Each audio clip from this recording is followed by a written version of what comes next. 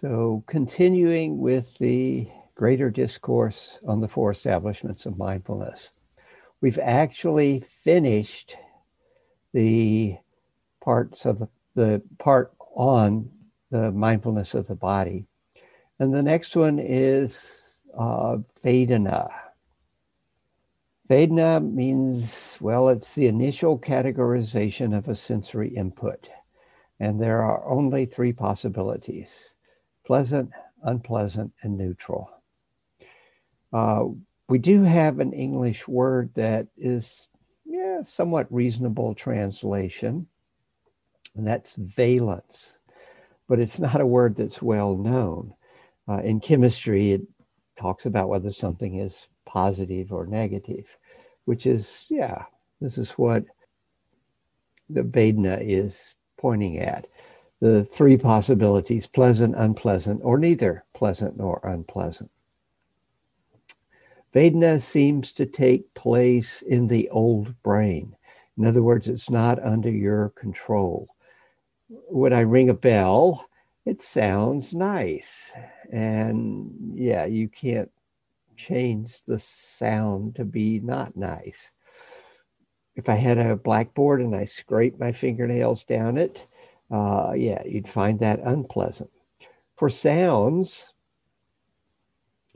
it's the ratio of the overtones that matter. If the ratio of the overtones of the sound makes small whole numbers, we find it pleasant. If the ratio of the overtones don't make small whole numbers, we find it unpleasant. All right, so it's pretty hardwired. Now, this is for a simple sound. Music actually has a lot more going on than just one simple sound after another. There's the anticipation of what's coming next based on what you've heard so far. And so it can be far more complicated. When I went to Bali, the other travelers in the guest house said, there's a gamelan concert in the next village tonight. We should go. And I was like, oh yeah, I heard about that. We should go. So we go. And a gamelan is, well, sort of like a xylophone, pieces of metal that you hit with a hammer. And so they started playing, and it was weird. It was definitely weird. It wasn't exactly pleasant even.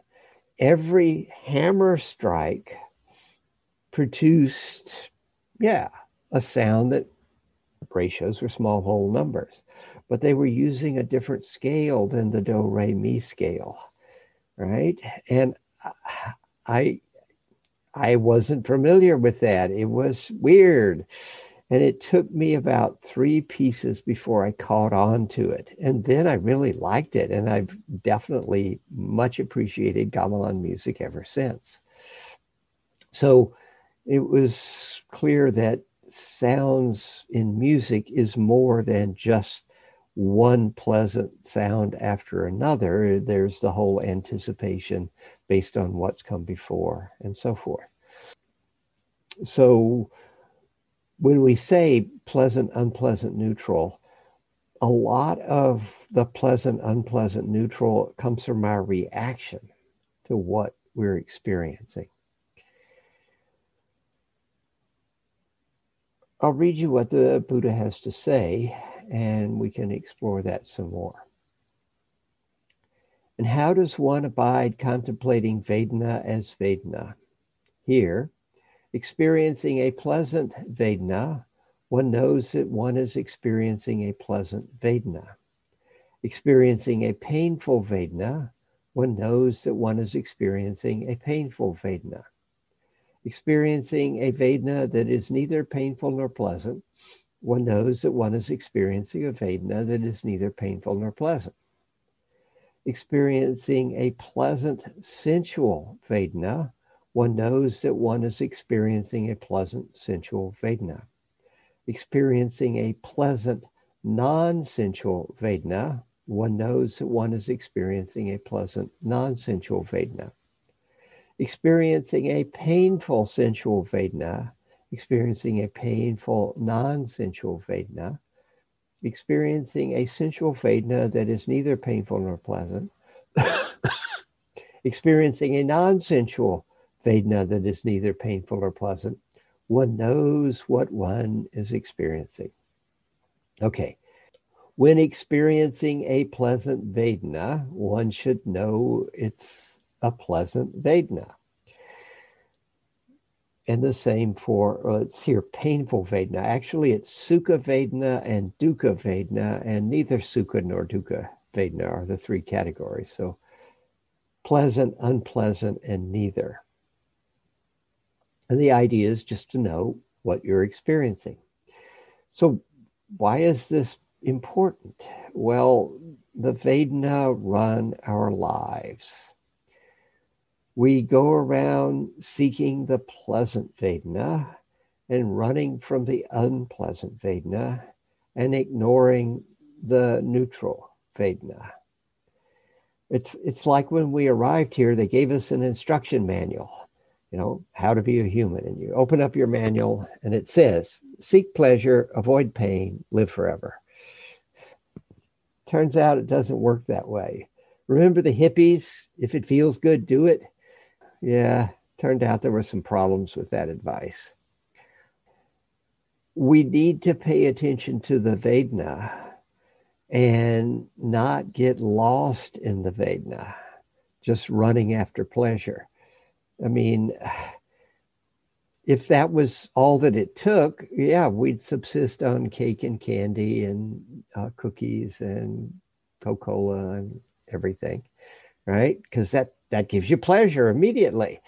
But no, there needs to be some more processing of the input other than, is this pleasant or unpleasant? As I said, the Vedana happens in the old brain. It occurs within 1/10 of a second. And then we process what we've experienced by identifying it, giving it a name, conceptualizing it. And then we have all sorts of thoughts and emotions and ideas based on what's coming in. Now, the Vedana of sound we talked about a little bit, right? The Vedana of sight, actually your eye only sees colored shapes. You see the colored shapes, and then you interpret the colored shapes as flower or bird, right? But your eye is only seeing colored shapes. The sight Vedana is the colors and the shapes, right?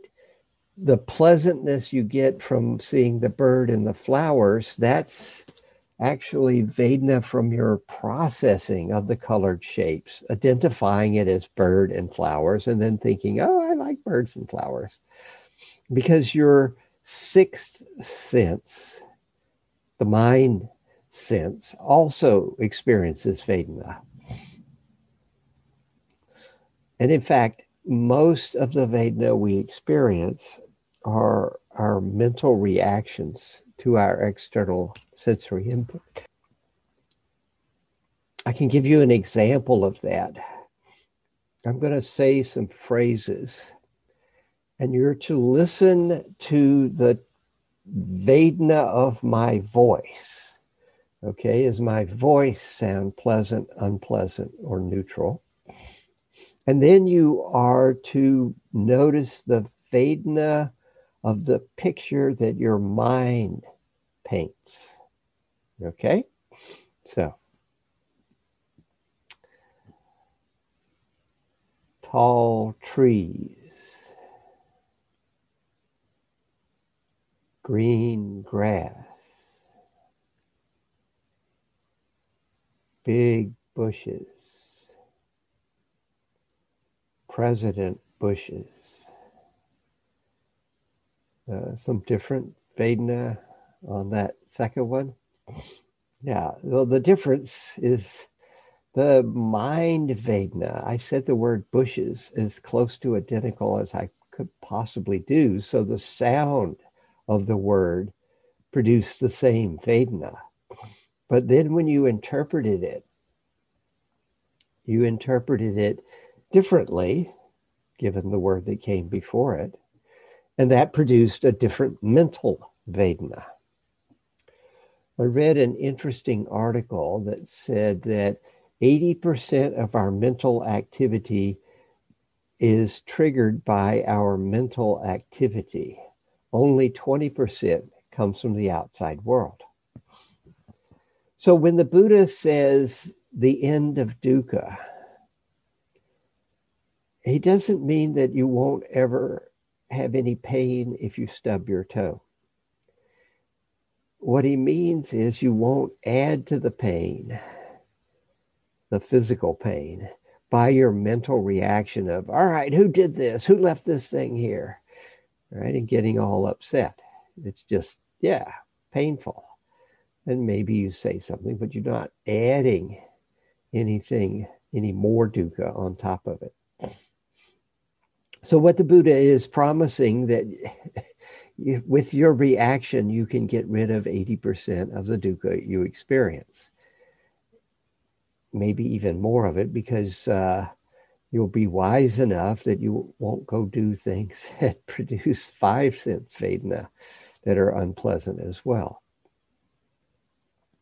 Buddha had a bad back, and sometimes he would give the introduction to a sutta, a discourse, and then he would turn to Sariputta or Moggallana or someone and say, please elaborate. I need to go lie down and rest my back.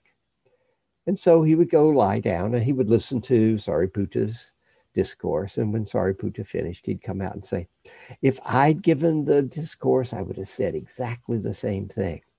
But clearly, he was still dealing with unpleasant touch Vedana, right? That just doesn't go away. If he were to hear somebody scraping their fingernails down a blackboard, he would experience it as unpleasant.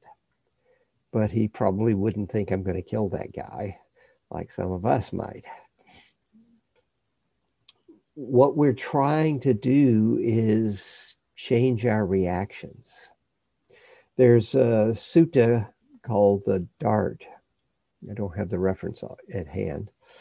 But anyhow, the Buddha says, for the uninstructed worldling, the uninstructed worldling experiences something that produces an unpleasant Vedana.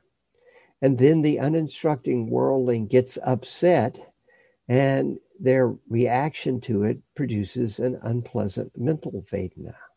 It's as though a man were struck with a dart and then immediately struck with a second dart. But an enlightened one, if they experience an unpleasant physical Vedana, they don't get upset. They don't add to the problem with their mental reaction. It's as though a man were struck with one dart, but not being struck by the second dart. So yeah, full awakening is not going to stop your bodily aches and pains, but it'll stop the part where you're reacting negatively to your aches and pains. You won't add a second dart. You won't add dukkha on top of dukkha. So the practice is to simply be aware of the Vedana. Now, the word Vedana often is translated as feeling, and that's unfortunate because feeling in English often refers to emotions. And there are some teachers who want to describe Vedana as having something to do with emotions. This is not what the Buddha was talking about. It's just your initial categorization as pleasant, unpleasant, or neither. So one experiences a pleasant Vedana and knows it. One experiences an unpleasant Vedana and knows it. One experiences a Vedana that's neither pleasant or unpleasant and knows it. All sensory input is going to generate Vedana.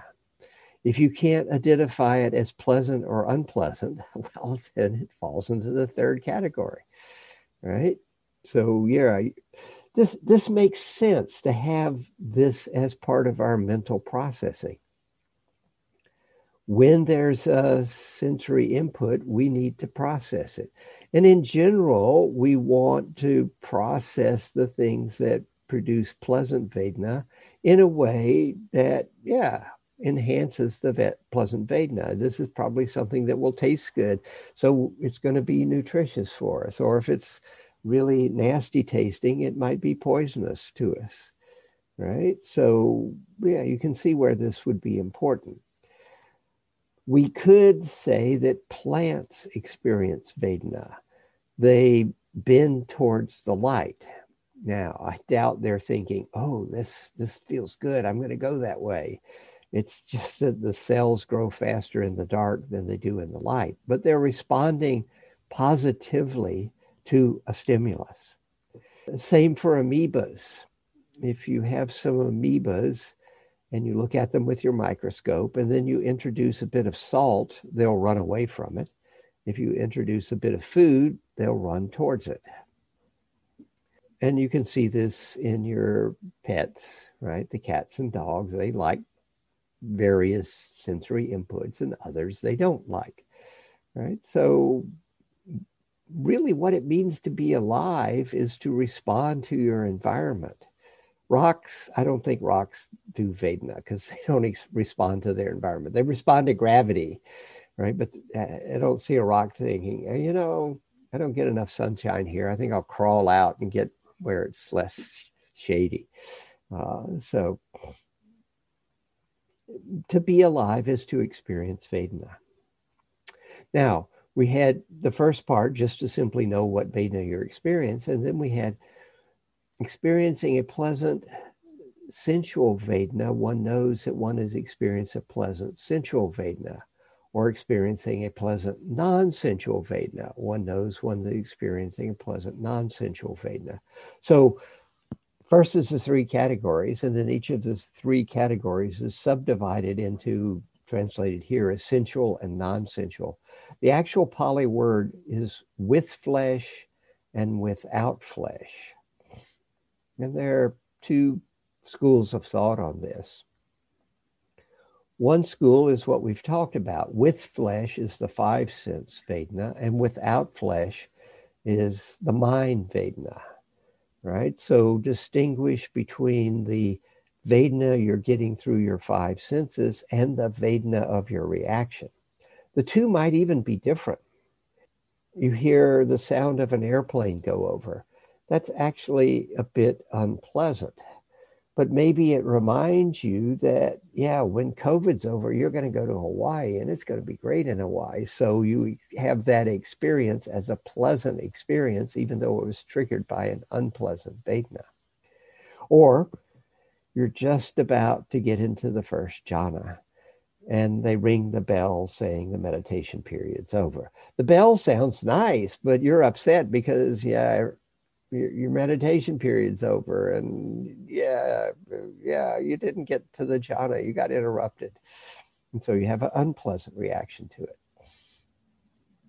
So it's important to pay attention to the external five sense Vedana and the internal mind Vedana of your reaction to the sensory input. There's a difference there.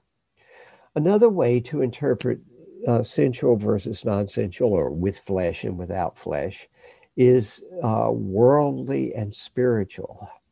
So worldly pleasant Vedana, yeah, that's something delicious to eat, a nice sound, something like that. A worldly spiritual Vedana can arise from doing metta, from being generous, from entering the first three jhanas, right? So there's sources of Vedana available in the mundane world and also spiritual Vedana that are pleasant in both cases. Unpleasant worldly Vedana, yeah, that's a stub your toe or a loud sound or whatever. Unpleasant spiritual Vedana could arise from your sitting posture. It's a bit unpleasant, but you don't want to move because you know that's going to disturb your concentration. It could arrive arise from getting a deep insight into anicca, dukkha, anatta, deep enough that you find it disturbing. From anicca, yeah, everything is changing. There's no real source of security. That might produce a rather unpleasant Vedana in your mind. Okay. Dukkha, yeah, ain't nothing going to be ultimately satisfying. Getting a deep realization of that, yeah, might produce unpleasant Vedana. But it's useful to get those insights, even though they produce unpleasant Vedana. And then a neutral worldly Vedana, that's the sensations in your foot right now, which of course you weren't even noticing until I happened to mention it. They were just so neutral, you were just ignoring it. A neutral spiritual Vedana, equanimity. Equanimity as a Brahmavihara practice, equanimity as found in the fourth jhana, etc. So I think both of these interpretations are useful. What exactly the Buddha meant, we don't know, because he just said with flesh and without flesh. But looking at them in terms of spiritual and mundane, and looking at them in terms of five sense Vedana versus the downstream Vedana is also a very useful thing. And it's important to realize that when the Buddha promises the end of dukkha, he's promising the end of your reacting in a way that produces dukkha Vedana. So I'm going to do a guided meditation on Vedana, but I want to stop here and see if there are any questions or comments. I'm not sure if this adds anything, but when you gave the instruction to listen to your voice and listen to the tone, I thought, okay, I'm gonna close my eyes. The first word or series of words cut out a little bit for me, but then you came back on and I wrote down neutral, and then you said big bushes and I wrote down neutral because that's how it was. So I think that there's always more. I'm just a little, I think our experiences are conditioned by all sorts of things. Not everybody is going to hear a bell and hear it as pleasant.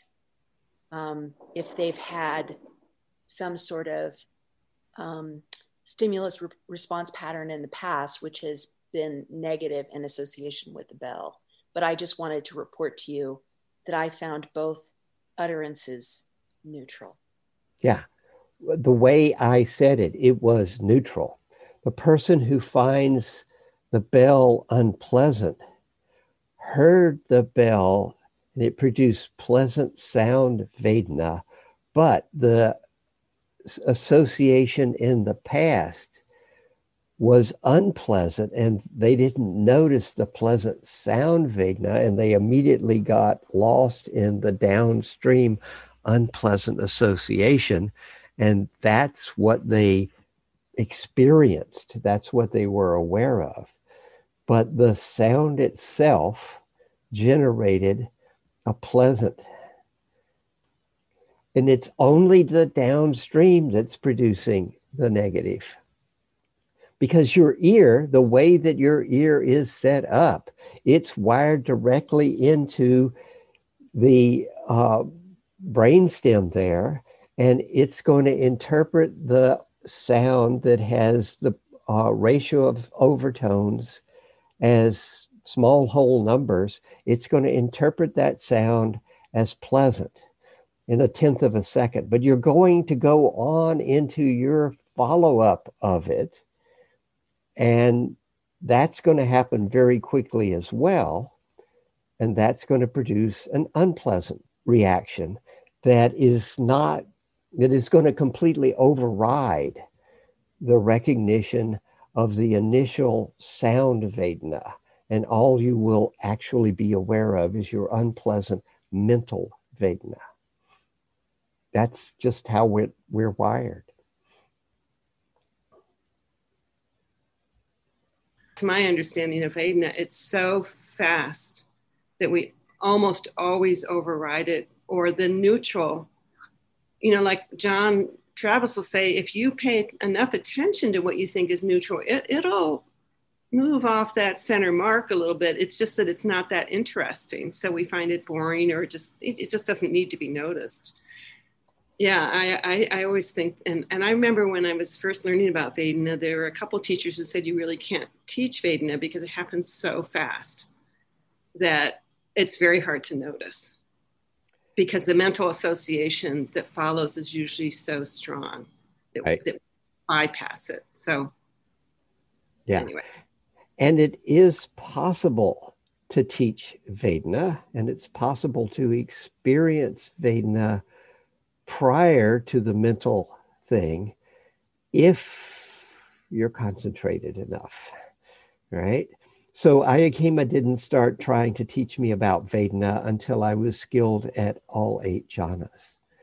And then she would say, come out of the 8th jhana and listen and notice every sound, whether you're categorizing it pleasant, unpleasant, neutral, prior to even interpreting what the sound is. You have to sit there at the ear door, and when a sound comes along, just catch the Vedana of the sound prior to interpreting what the sound is and your thoughts about your interpretation of what it is. And I could only do it really at first post jhana. I didn't have the concentration necessary to do it if I just sit down and try and do it. But having worked with it and having actually seen, oh, yeah, right, I get it, then I could do it, even if I hadn't been meditating.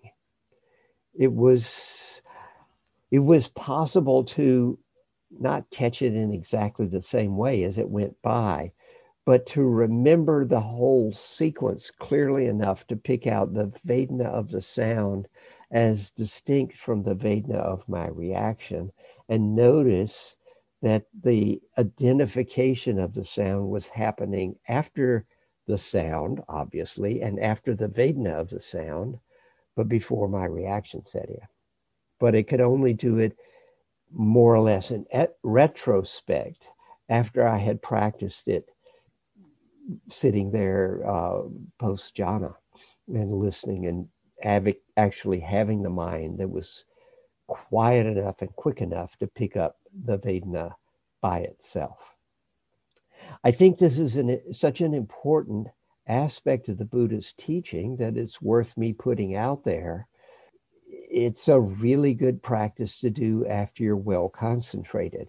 Now, I was doing it after the 8th jhana because that was what I know. It's possible to begin to pick up the Vedana even after access concentration. So if you're really concentrated, it's possible to pick it up. But it takes some work.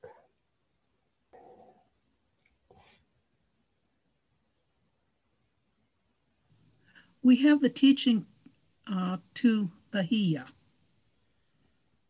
In the seeing, there is only the seeing. So would catching the Vedana with just the seeing be what the Buddha was pointing to in the teaching to Bahia? I don't think so. I think the Buddha was pointing to, can you experience the world prior to conceptualizing what you're seeing? So it's really a practice about sanya, which is usually translated as perception, but I think it's a much better translation to say conceptualizing. So in seeing, can you let there just be seeing rather than seeing objects? Because the seeing of objects is the conceptualizing. Can you just see the visual field? And Vedana doesn't really enter into it, I don't think, in the teaching to Bahia.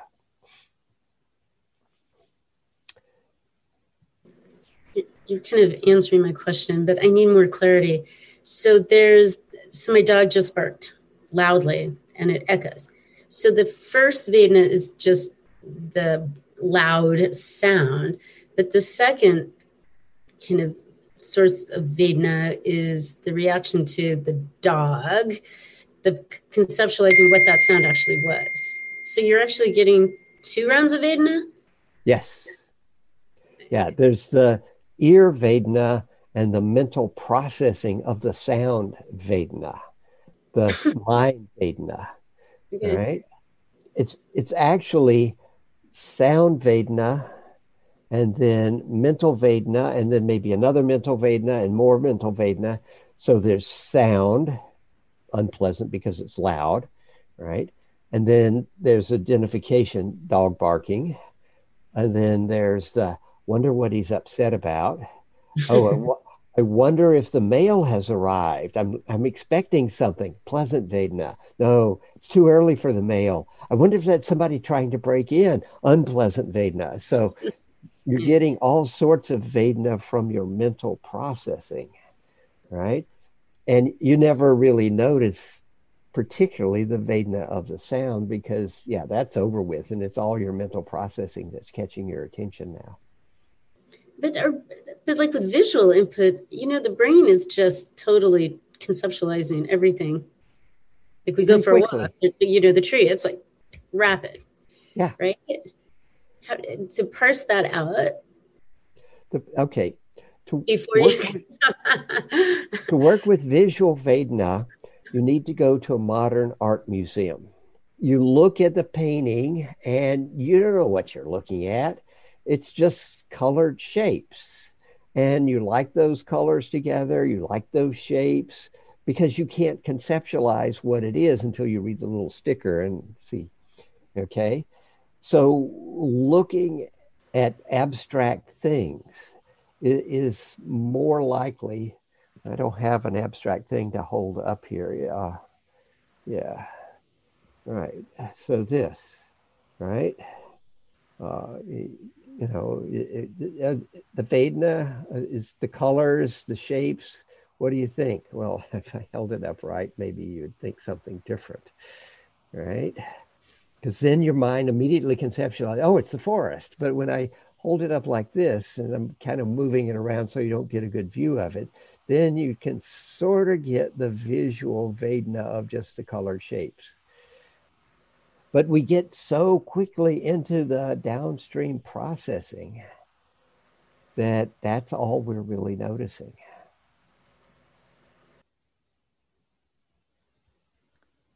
I'll take it as given. I mean, it makes a lot of sense to me, the idea that certain impulses are just hardwired into our brain as either pleasant or unpleasant. Mm-hmm. But is there any evidence or reason to think that for some people, positive Vedana of the 5 senses or negative Vedana are just hardwired more strongly for certain people, that it can vary from person to person? Or is that just an overlay that happens at the mental level of the mental Vedana? So everybody's kind of the same, roughly speaking, in terms of the 5 senses, in terms of the intensity of that Vedana. It's only at that second stage that it kind of differentiates. I don't really know how much differentiation there is from person to person. Okay. Some people are more sensitive to sounds. Now, is that due to their processing of the sounds, or is it due to just the sound itself? Yeah, I don't know. I mean, this would be an interesting thing if you want to go get a PhD and research it to try and find out. If I had to guess, I would guess that the processing downstream is where the difference really lies, rather than just in the actual 5 sense Vedana. But I'm just guessing here. And it's possible for Vedana to change. Think about all those horrible vegetables you had to eat as a kid, right? That actually taste pretty good now. So the vegetables didn't change, but your taste buds changed. Now, why did your taste buds change? I don't know. Maybe you ate a lot of spicy food and you burned out some of the parts that didn't like nasty vegetables. I had an example of fairly dramatic taste change happen to me. The summer after my senior year in high school, I was working at an agricultural experiment station in Mississippi in the weed control department. It was cotton experimenting. And what they did was they planted rows of cotton and then they put various weed control products on them. And then to see how well the weed control worked to control the weeds, they hired high school kids like me to go out there with a hoe. And of course, there was the straw boss, and he'd say, go, and start his stopwatch, and we'd chop out all the weeds. And how long it took us to chop the weeds out would tell us, yeah, how many weeds there were there. And so they could tell. And then, of course, they would harvest the cotton. I mean, maybe there were no weeds, but maybe there was no cotton either. So it was a fairly good way to test things. But I'm out in the Mississippi sun. It's 95 degrees and 85% humidity. It's not exactly the most fun job. But sometimes somebody had to go back to the headquarters, take a message from the straw boss back to headquarters and get the reply, of course. And if you got picked, this was really good. I mean, you had to walk, half mile over the fields to get back to headquarters, but headquarters was air conditioned and there was a Coke machine in the basement, right? So I got picked and I head back and I go into headquarters and go upstairs to the weed control department, give them the message, and they give me the reply. And I head downstairs to the Coke machine. And I get down there and they don't have any Coke. They only have Dr. Pepper. Well, where I came from, Coke was king. I mean, you wanted to ask somebody if they wanted a soda, you say, you want a Coke? What kind of Coke you want? You want a 7-Up? You want a Coke? You want a Pepsi? Right? Coke was the generic term. And we had Dr. Pepper, and well, Dr. Pepper was weird. It looked like Coke, but it did not taste like Coke. I already had my dime out. I'd been tasting something cold and sweet for the last 20 minutes. Okay, I'll have a Dr. Pepper. And now I tasted the Dr. Pepper for being a Dr. Pepper, not because it wasn't Coke. And it tasted so good. In fact, it tasted a lot better than Coke. I've appreciated Dr. Pepper more than Coke ever since. It immediately went from weird because it wasn't Coke to me actually tasting the taste of Dr. Pepper, which was fine. It was preferable to Coke. So some of the weird taste things may be associated with whatever the situation was, or maybe I think our taste buds do change as we age. And so the strong taste that we get as a child from the vegetables sort of wears out as we get older. And, the negative aspect of it disappears and the vegetables taste okay. Or maybe it's something dramatic like my Dr. Pepper episode. Can you help clarify? The Vedana happens, and then does perception come in? Is that when you perceive what it is? The perception happens right after the Vedana. That's what I thought. Okay. Yeah. So it's contact, and contact is the coming together of three things: the object, the organ, and sense consciousness. Contact, followed within 1/10 of a second by a Vedana, and then followed by identifying, conceptualizing what it is. And that's usually called perception. Sanya. One of the things I really like is when I go hiking in the woods and I see something and I can't tell what it is. And I can look at it and watch my mind churn as it tries to figure out, what am I looking at? And then finally it goes, oh, it's mushrooms growing on a stump. And now I can't unsee mushrooms growing on a stump. The Sanya has hit. But in that 2, 3, 5, 10 seconds, perception hasn't happened. But the Vedana happened. It was probably neutral. It was just colored shapes over there, brown and other brown. Okay. And I didn't notice the Vedana, but I did notice that I'm having trouble identifying what it is I'm seeing. So the perception definitely happens later. It's way more than 1/10 of a second in this particular mushrooms on a stump case. That's the sense Vedana. So then does perception happen before the mind Vedana? Yes. Yeah. Okay. Right. So the perception is then followed by processing what I've perceived. All right. And I think, oh, I wonder if those mushrooms are edible. I wish my friend was with me who knows about mushrooms. I could ask her. She could tell me all about these sort of mushrooms. That's all coming after I've identified it as mushrooms. Right. So the first division is, all right, let's divide it into pleasant, unpleasant, neutral, or attractive, repulsive, neither. Okay. Now we've got that sorted. Now let's identify it by conceptualizing it. And so we don't have to try and figure out, is it something negative, because we've already got the positive aspect, right? So we don't have to look through all the drawers in the database, just the positive labeled ones. All right. And then we find it, what it's called, mushrooms or whatever. And then we start thinking about it. And that's sankharas. And that's all of our thoughts and emotions that arise based on it. So contact, Vedana, perception, thoughts, emotions, reaction, etc.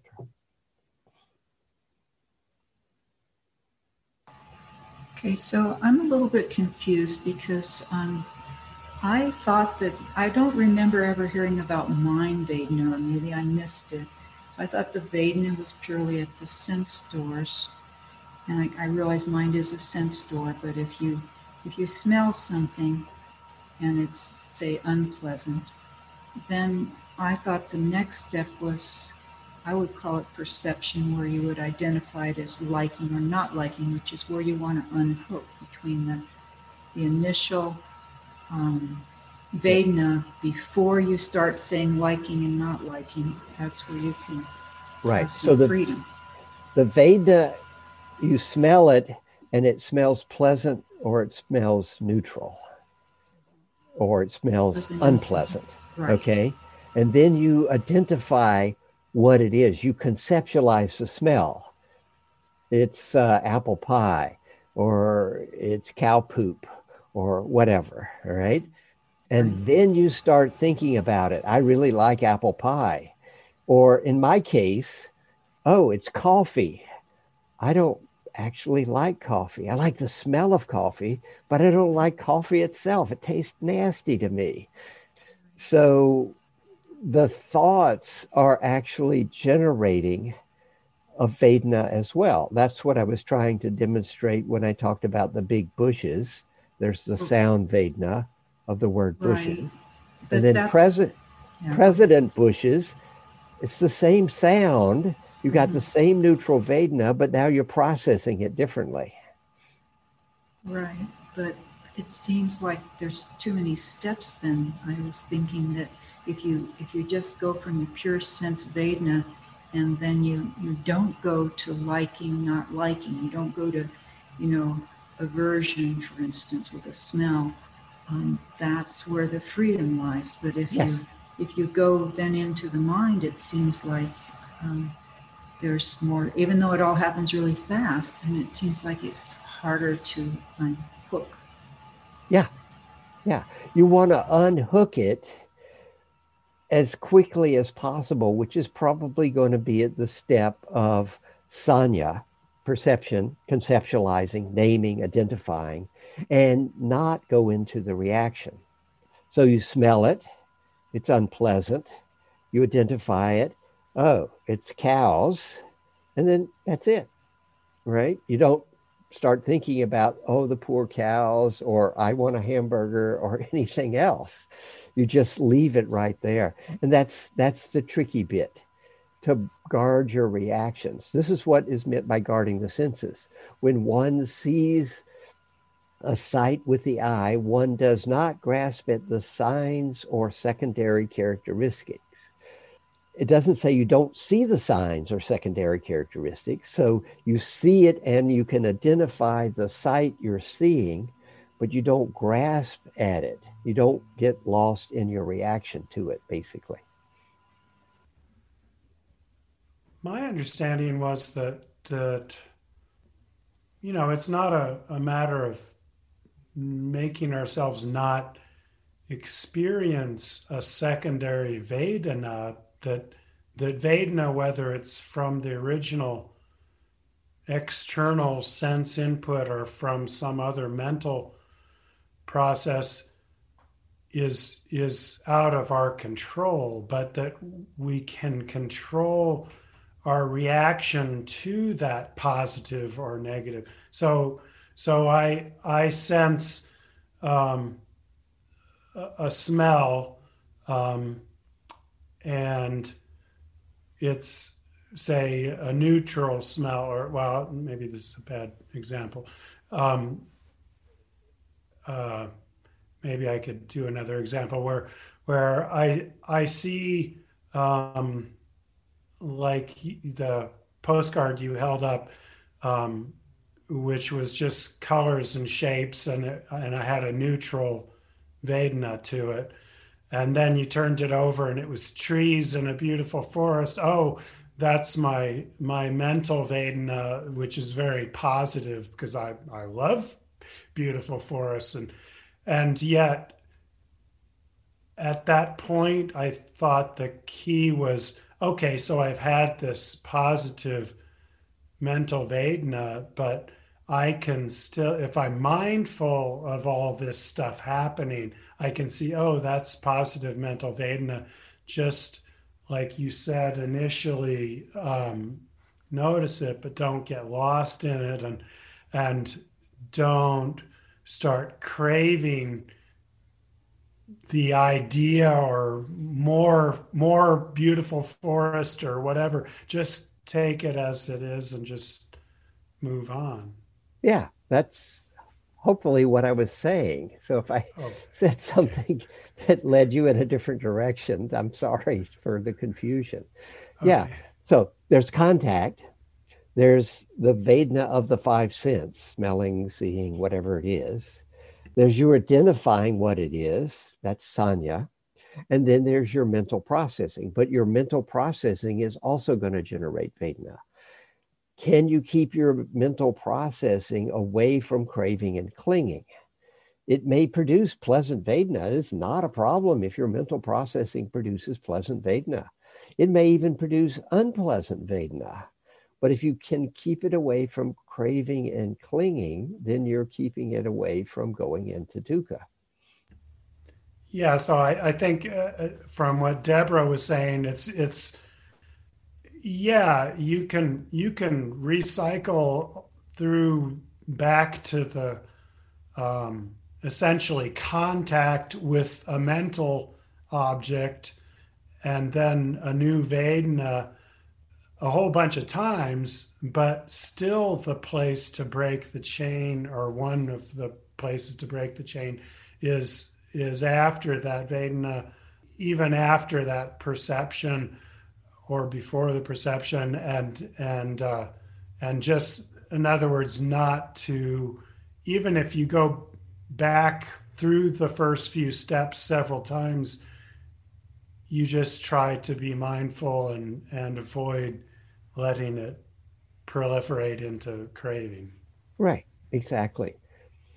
I mean, there's the external sense Vedana, and if this article was right, then we're going to have 5 times as much mental processing, or 4 times as much mental processing of what came in, each of which is going to produce a Vedana. Hopefully the mental processing doesn't run off into craving and clinging. But whatever it is, it's going to produce Vedana as well.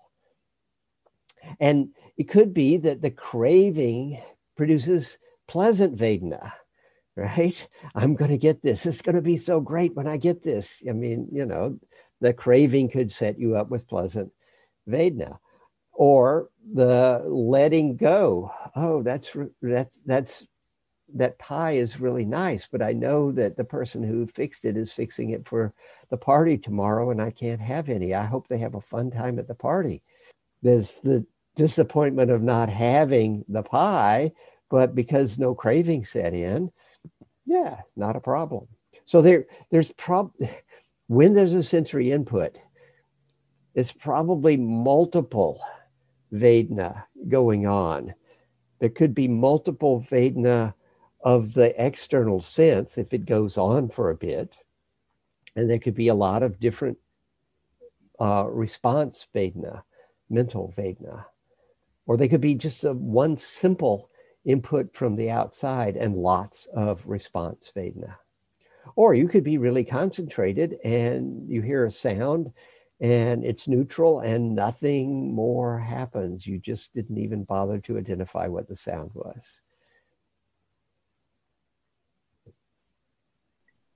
So I was thinking about guarding the sense doors, that concept, because when I first heard the concept, it was at a retreat where somebody was just not looking up much. And even when she would ask a question, she'd barely look up and then look down. And at the end of the retreat, I asked her what she was doing. And she said, I was guarding the sense doors. And that's that kind of interpretation that sometimes people have. Mm-hmm. So I was telling you that when I went for my walk yesterday and was practicing the 5 elements, there were some signs in yards, some of which were pleasant and some of which were unpleasant. And at the eye contact, neither one was more pleasant than the other. And I was aware of that, mm-hmm. but I had a very immediate perception of what the sign was about. And in the ones that were unpleasant, what it was about was unpleasant. I absolutely could not control the runaway train that started blah, blah, blah about, mm-hmm. That. And I said to you, I think I might need to find a different path in my neighborhood where maybe there aren't so many of these signs, which are still up. And so I was thinking about that as that's like that first way of guarding the sense doors. So as not to put myself in a place where there's Vedana, which is still I'm very reactive to. Mm-hmm. Yeah. So, I just thought that was a different, way to work with the Vedana. And then also, I practiced enough that while the train of runaway conversation with the people who had those signs was like unstoppable, there was also a way in which I was able to notice, identification, unpleasant, I was able to observe even while I was not able to stop the train. Oh, the train is running, it's going that way. And then let me keep feeling my steps and then it would fade away. Right. And then, it switch. So it's also about then how we create the world, which is just a whole, probably the next subject when you're going to talk about mind, but. It's sometimes wise to, not go there. Right? You know that this is just not a good place to get sensory input from. It's just going to cause problems if I attempt to deal with these sensory input. So you find another path. And for other things, particularly the ones that are attractive, the idea is, can you look at it and not get caught in it? Right? So I used to teach in Santa Fe, or outside of Santa Fe. And on Sunday, when the retreat ended, I had a late afternoon, early evening flight back to the Bay Area. And so there was time to go into town, get something to eat, walk around the square in Santa Fe. And of course, on Sundays, all the Native Americans come in with their handicrafts. And it's a museum. And of course, all around the square, all these art galleries. And it was just this fantastic free museum. And I could look at everything and really appreciate the beauty of it. And I had no desire to obtain any of it. There wasn't any craving that set in. And because there was no sense of, I should buy this, I should get this thing or anything, I could treat it just like a museum and totally enjoy it. So I didn't need to find another path. It's just that my reaction wasn't one that was producing craving and clinging. So it depends on the situation as to how much of what's there can come in. But hopefully on a retreat, you can actually look at the teacher without falling into craving and clinging or anything that needs to be guarded such that you never look up. Ayakema tells the story of going to talk to a Burmese monk who wouldn't look at her. He's guarding his senses, and he's carrying on a conversation like this. And she said it just really was awkward, to have a conversation with someone who's not looking at you. And that's not what's meant by guarding the senses. If you're having a conversation with someone, can you be fully present with the person and just not lapse into anything that's problematic at all? That's what guarding the senses is. I'm trying to process what you were saying and the whole discussion, and kind of with the level of my concentration, awareness, I almost feel like it's kind of a theoretical concepts that I'm processing on the way how Vedana is working from perspective of, neuroscience and what other people were sharing as far as, like really breaking it down, how it works. And what is coming up for me is that that is not the most important to really understand. What is the most important to be able to, so this is kind of almost like a tool to deal with cravings and reactions, so you don't get stabbed second time. So when you talking to somebody unpleasant on seeing, even in your reaction, you can actually receive it as a reaction and let go. Right. Is that kind of... Yeah. What you laid out is the practical aspect of it. Yeah. Don't get lost in your Vedana. Don't go just running after what's pleasant and running away from what's unpleasant. Pay attention to your reactions. And notice that when we get pleasant external sensory input, we have a tendency to want to run towards it.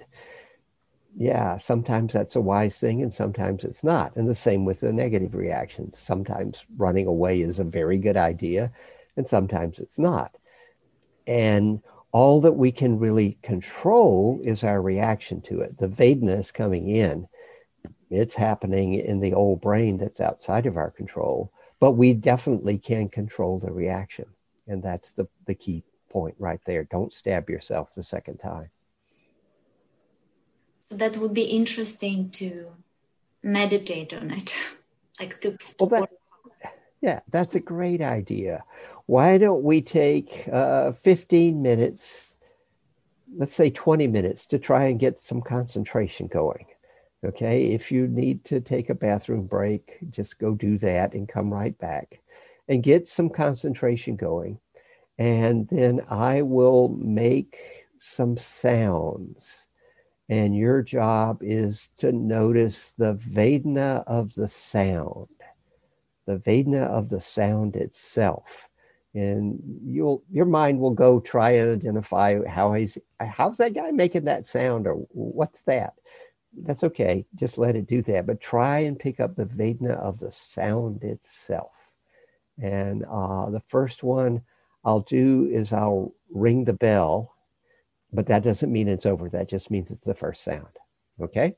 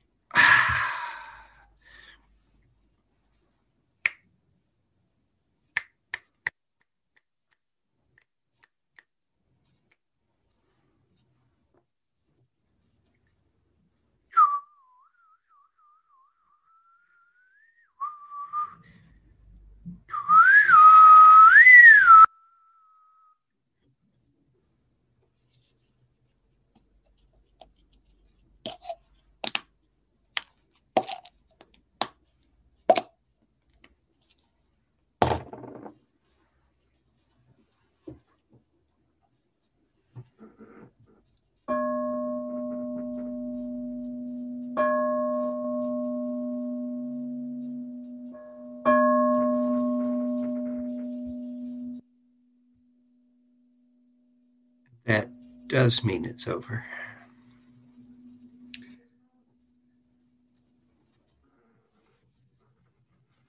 So, any comments?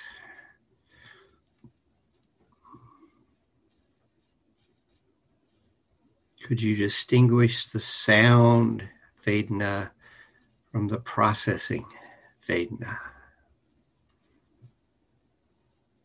I noted that for some of the really loud sounds, like one of the bell ringing and then the whistling, it was very loud in my ears, and it just was, it felt more physical than mental, as opposed to the other ones, which were more processing. But yeah, a really loud sound definitely has such a strong physical feeling to it. Yeah, definitely.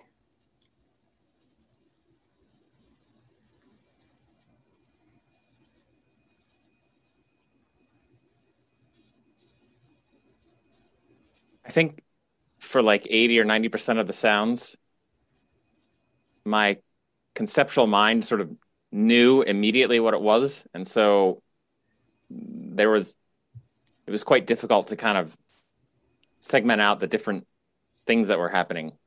But there were maybe one or two sounds where I could see you described it about the tree and the mushrooms. It was like, I don't really know what that sound is. And I could see my mind slightly grasping. So there was like a split second for like, just what is the sensory experience, which I think in those cases was kind of neutral, but it was just like the grasping very quickly. And then a half second later, the grasping kind of filled in the picture. Right. Yeah, very good. We get the sensory input and it goes so fast usually that we're downstream quite a ways before we notice anything really. And there is that point in there where there is the external Vedana and then the conceptualizing and then the reaction and all the Vedana from the reaction.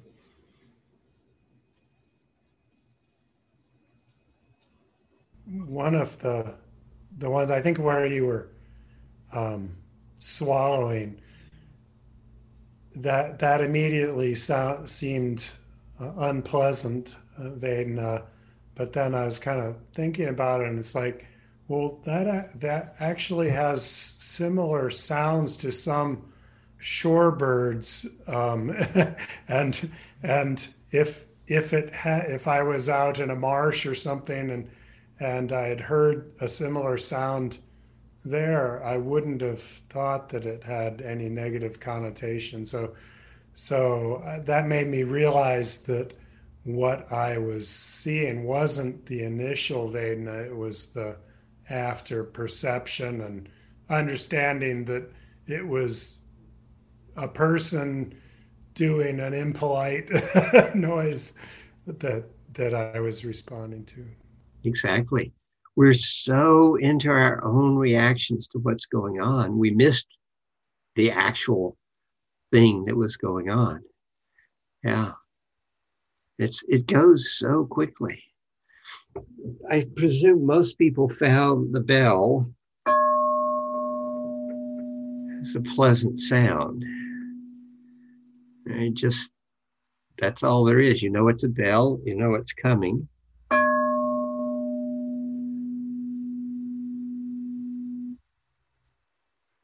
I mean, if I ring it and I stop it, is the stopping pleasant or unpleasant? Well, it's not sound when it stops, right? Any pleasant or unpleasant when the sound stops, it's not coming through your ear, right? That's purely mental, is your reaction to the fact that it stopped. Sound coming through your ear when it stopped is just whatever the sound in the background of your room is. Right? So it's you're wanting the sound to continue and it interrupts and you find it slightly negative. That's your mental processing of it. It's not the sound itself.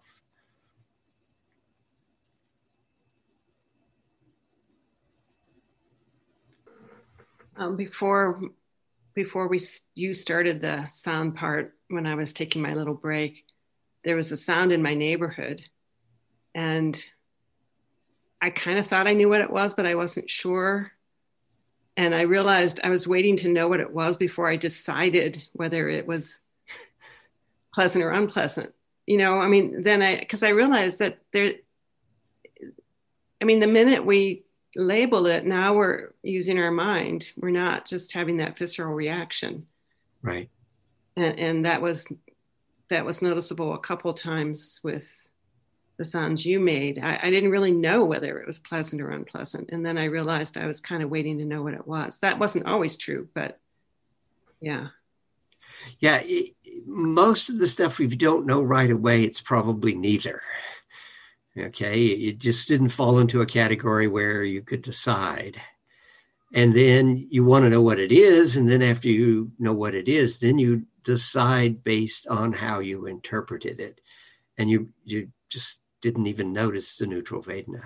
Yeah, most of the sounds I made, it's kind of neutral, you know. I mean, maybe that's slightly unpleasant. The bell hopefully was pleasant. But it goes so fast down into what is that? What do I think about this thing that I've identified it as, etc.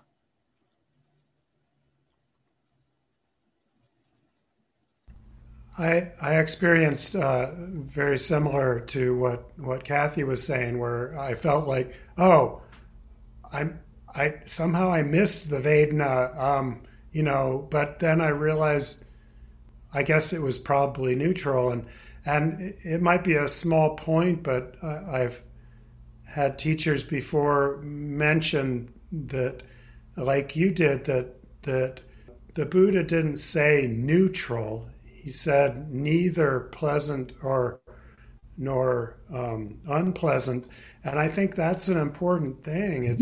There wasn't a Vedana there with those things that I would say in retrospect are neutral. I didn't have a pleasant or an unpleasant Vedana, and so I was just kind of waiting for my own response to it to be kind of the first returns on what whether it was good or bad. Right. Yeah, I don't know if neuroscience can identify neutral or neither pleasant or unpleasant Vedana. It's definitely identified pleasant and unpleasant, but I haven't heard anybody say anything about that, so I don't know whether it's just not happening or there is something happening and it is neither. Well, it always seems like when I label something neutral, I'm doing it after the fact. Yeah. Yeah. Right.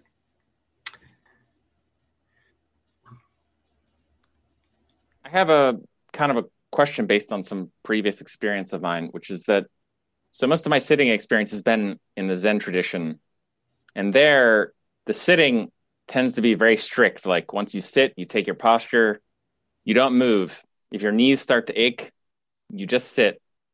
And I had a lot of pain, and the teachers would say, don't worry, it'll self-liberate. And I would sit for a week, no self-liberation. And then I came back again to do another week and no self-liberation. And it became extremely frustrating. And I have done it for years, but eventually actually something like they described, self-liberation of this pain, happened.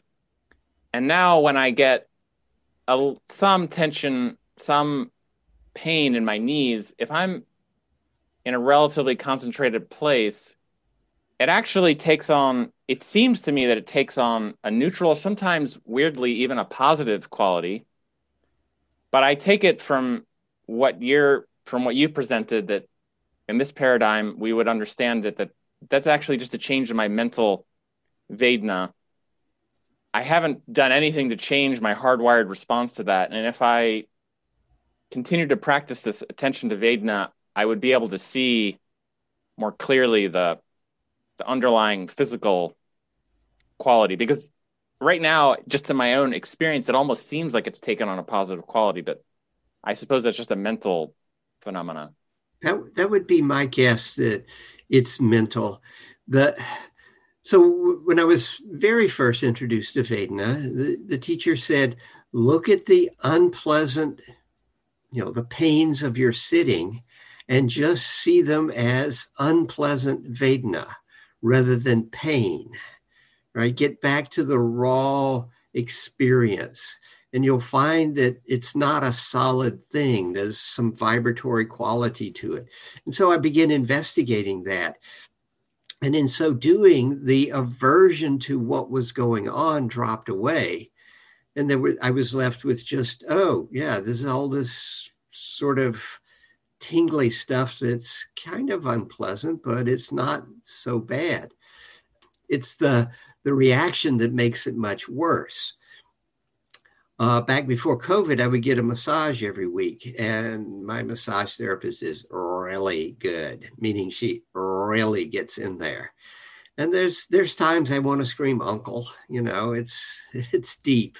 But what I found was that the best thing was to put my full attention on the painful pressure and just go delving into the exact nuances of it. Whereas if I just sort of left it in the background, then my mind would try and squirm away from it, which of course didn't do any good, because then I'm wiggling on the table and she's not getting the knot out or anything. So yeah, a lot of the negativity to physical pain is our reaction to the physical pain. And as long as it's not causing damage, then it's possible to look at it and see, oh, this is just these multitude of minor discomfort things that just aren't going away. And if I stop having an averse reaction to it, stop trying to squirm away from it, then it's much more bearable.